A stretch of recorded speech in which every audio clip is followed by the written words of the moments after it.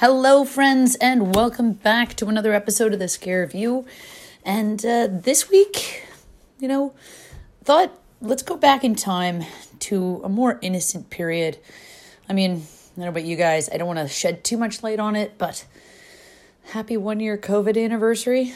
Boo, this is awful.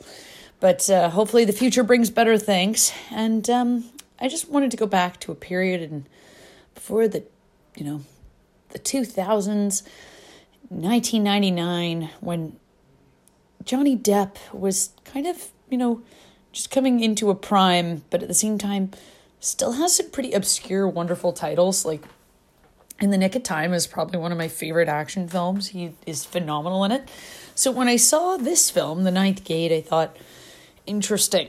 Let's take a look. Let's see what it's all about. I mean, honestly, it's my freaking dream job. Like, we'll get into it, but rare book dealer, it just sounds so cool. And get to travel the world, nonetheless. But at the same time, there's something about this film. So I do look forward to kind of breaking it down with you guys.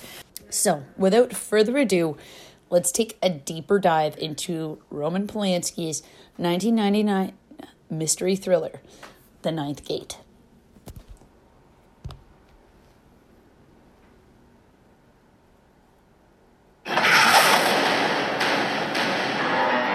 May I take a look? All my own rare editions have the same protagonist, the devil. Only the supreme masterpiece was missing. The Nine Gates is the Kingdom of Shadows, a book reputed to have been written by Satan himself. I want you to go to Europe. I want you to get it for me. You mean the devil won't show up? Reputed to conjure up the Prince of Darkness in person. Some books are dangerous. You don't know what you're getting yourself into, Mr. Corso. Get out before it's too late. I'm afraid it already is. At last the key to unlock the Ninth Gate. To travel in silence.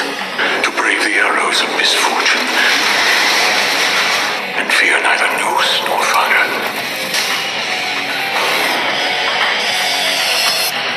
There have been men who have been burned alive for just a glimpse of what you are about to witness.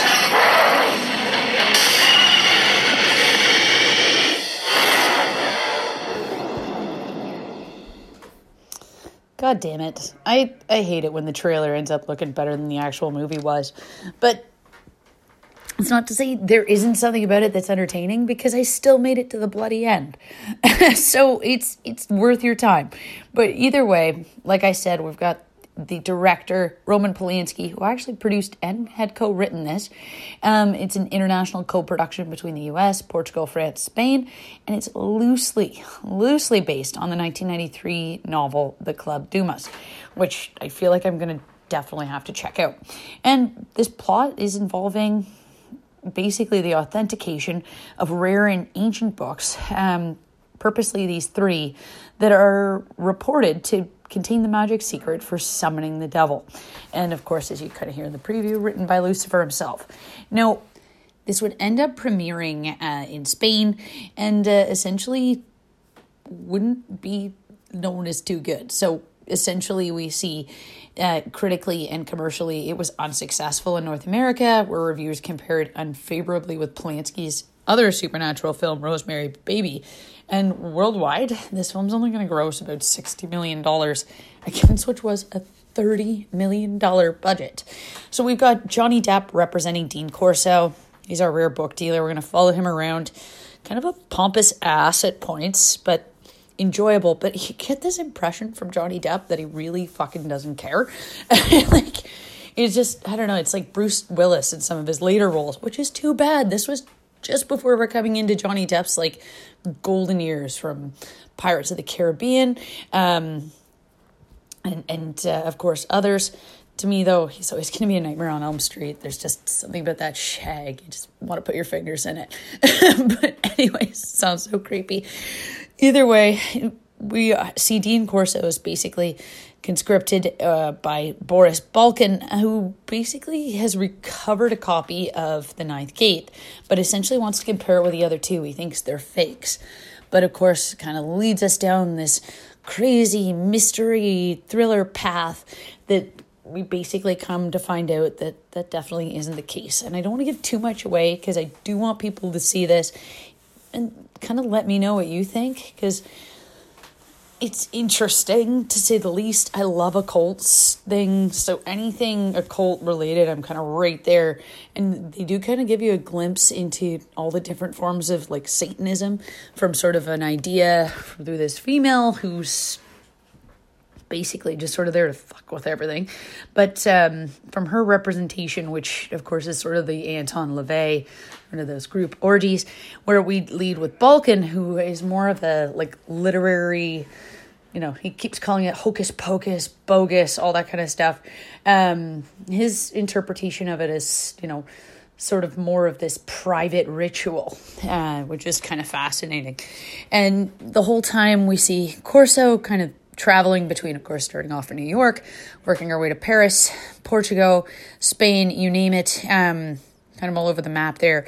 And at the same time, we have this, as they refer to, the girl, the green eyes, who's kind of following Corso.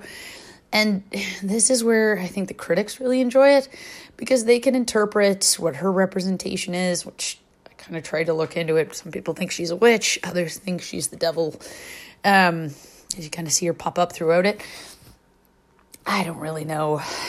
To me, and I called it before I even looked into it, it seemed to me like watching it, this girl was casted because she was sleeping with the director. And lo and behold, I find out it's his wife. So, made sense. It makes that final scene with Johnny Depp a little more awkward.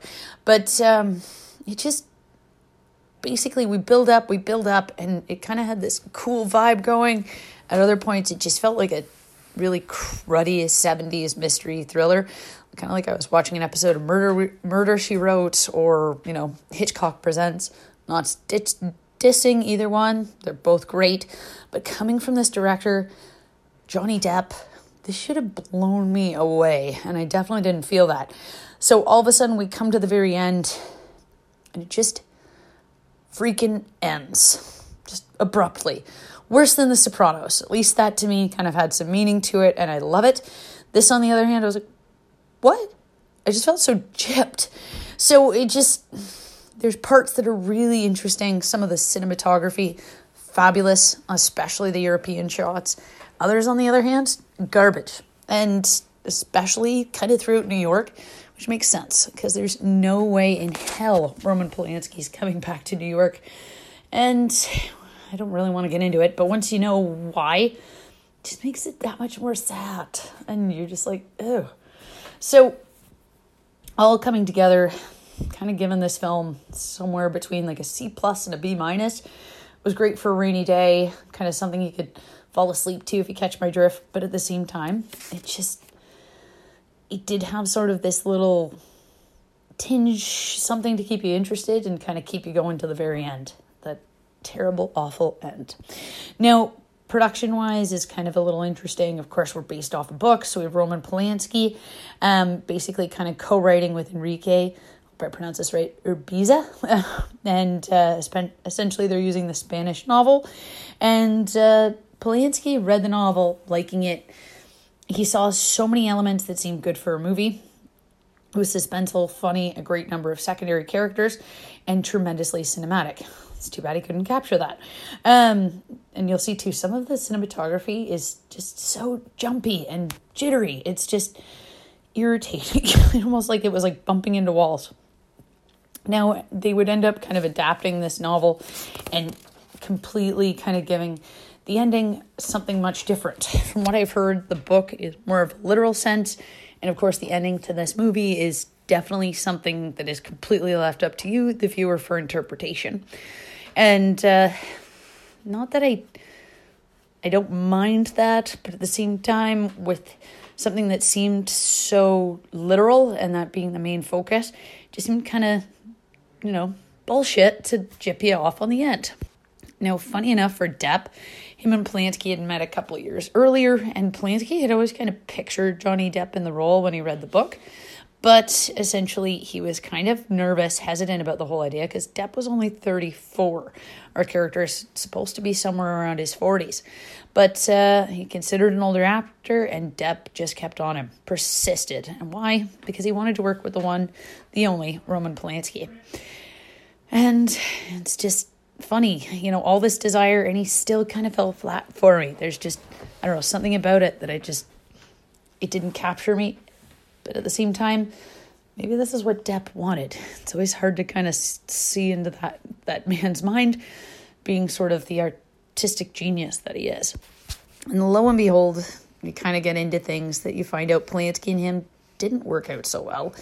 And in fact, Depp blamed him for his flat performance, saying he didn't pull it out of him.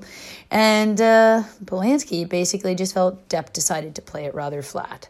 So it's up to us again to interpret what we will. Now, getting into the soundtrack, we hear a little bit of it in the trailer. Nothing special. It's sort of jumbled in there and sort of placed on top of the weirdest moments. It just didn't really help things, but I guess at the same time, kind of going with that certain film noir aspect, which is crucial to essentially meet that definition. And getting into the ratings, just as we would suspect, Rotten Tomatoes has the approval rating of about 43%, based on about 90 critics, and it's basically mixed or average reviews. Roger Ebert calling the ending lackluster. Well, at the end, I didn't yearn for anything spectacular, special effects. I did wish for spectacular information, something awesome, not just a fade to white, and that is exactly how I felt about the whole situation. And of course, just quickly wrapping up, this didn't feel like Polanski. Rosemary's Baby is a fabulous film. Maybe it has something to do with what happened in real life. He sort of just lost that essence, of course, between his wife and his own sort of legal affairs. But at the same time, it just, what is this, French, European? I don't know. It just didn't feel right. And as I said, it just, for something that had a huge budget, it seemed rich, like one of the books that Johnny Depp's trying to sell. It was just full of so much potential, and it fell flat. It was just like a bad episode of, old sort of old television shows. At the same time, kind of watching it, I got this sort of Dario Argento feel, and just everything about it sort of reminded me a little bit of Suspiria. The occult, the witch aspect, all that jazz. But at the same time, this was like a poor man's version, or, the film student trying to interpret things. It just didn't have that pizzazz that you would have seen from someone like Argento or, basically almost anybody else. So, not totally saying you shouldn't watch this, but if you do have, 90 minutes and basically nothing else to do, definitely worth checking out. Now, I do have to say, from the little bit of research that I did, kind of listening to other people's reviews, one individual stated that watched it in 99, hated it, and coming back to it around 2010, actually would end up enjoying it. So perhaps the secret to this is time. Maybe one day down the road I'll come back and find that it was actually enjoyable. At the same time, I definitely will not see myself revisiting it anytime soon. So as always, guys, I hope you are making the best you can out of your current situation. The world is an odd place, but sticking together, I know we can do it. Which, as always, you guys know the rule. Keep calm, stay creepy.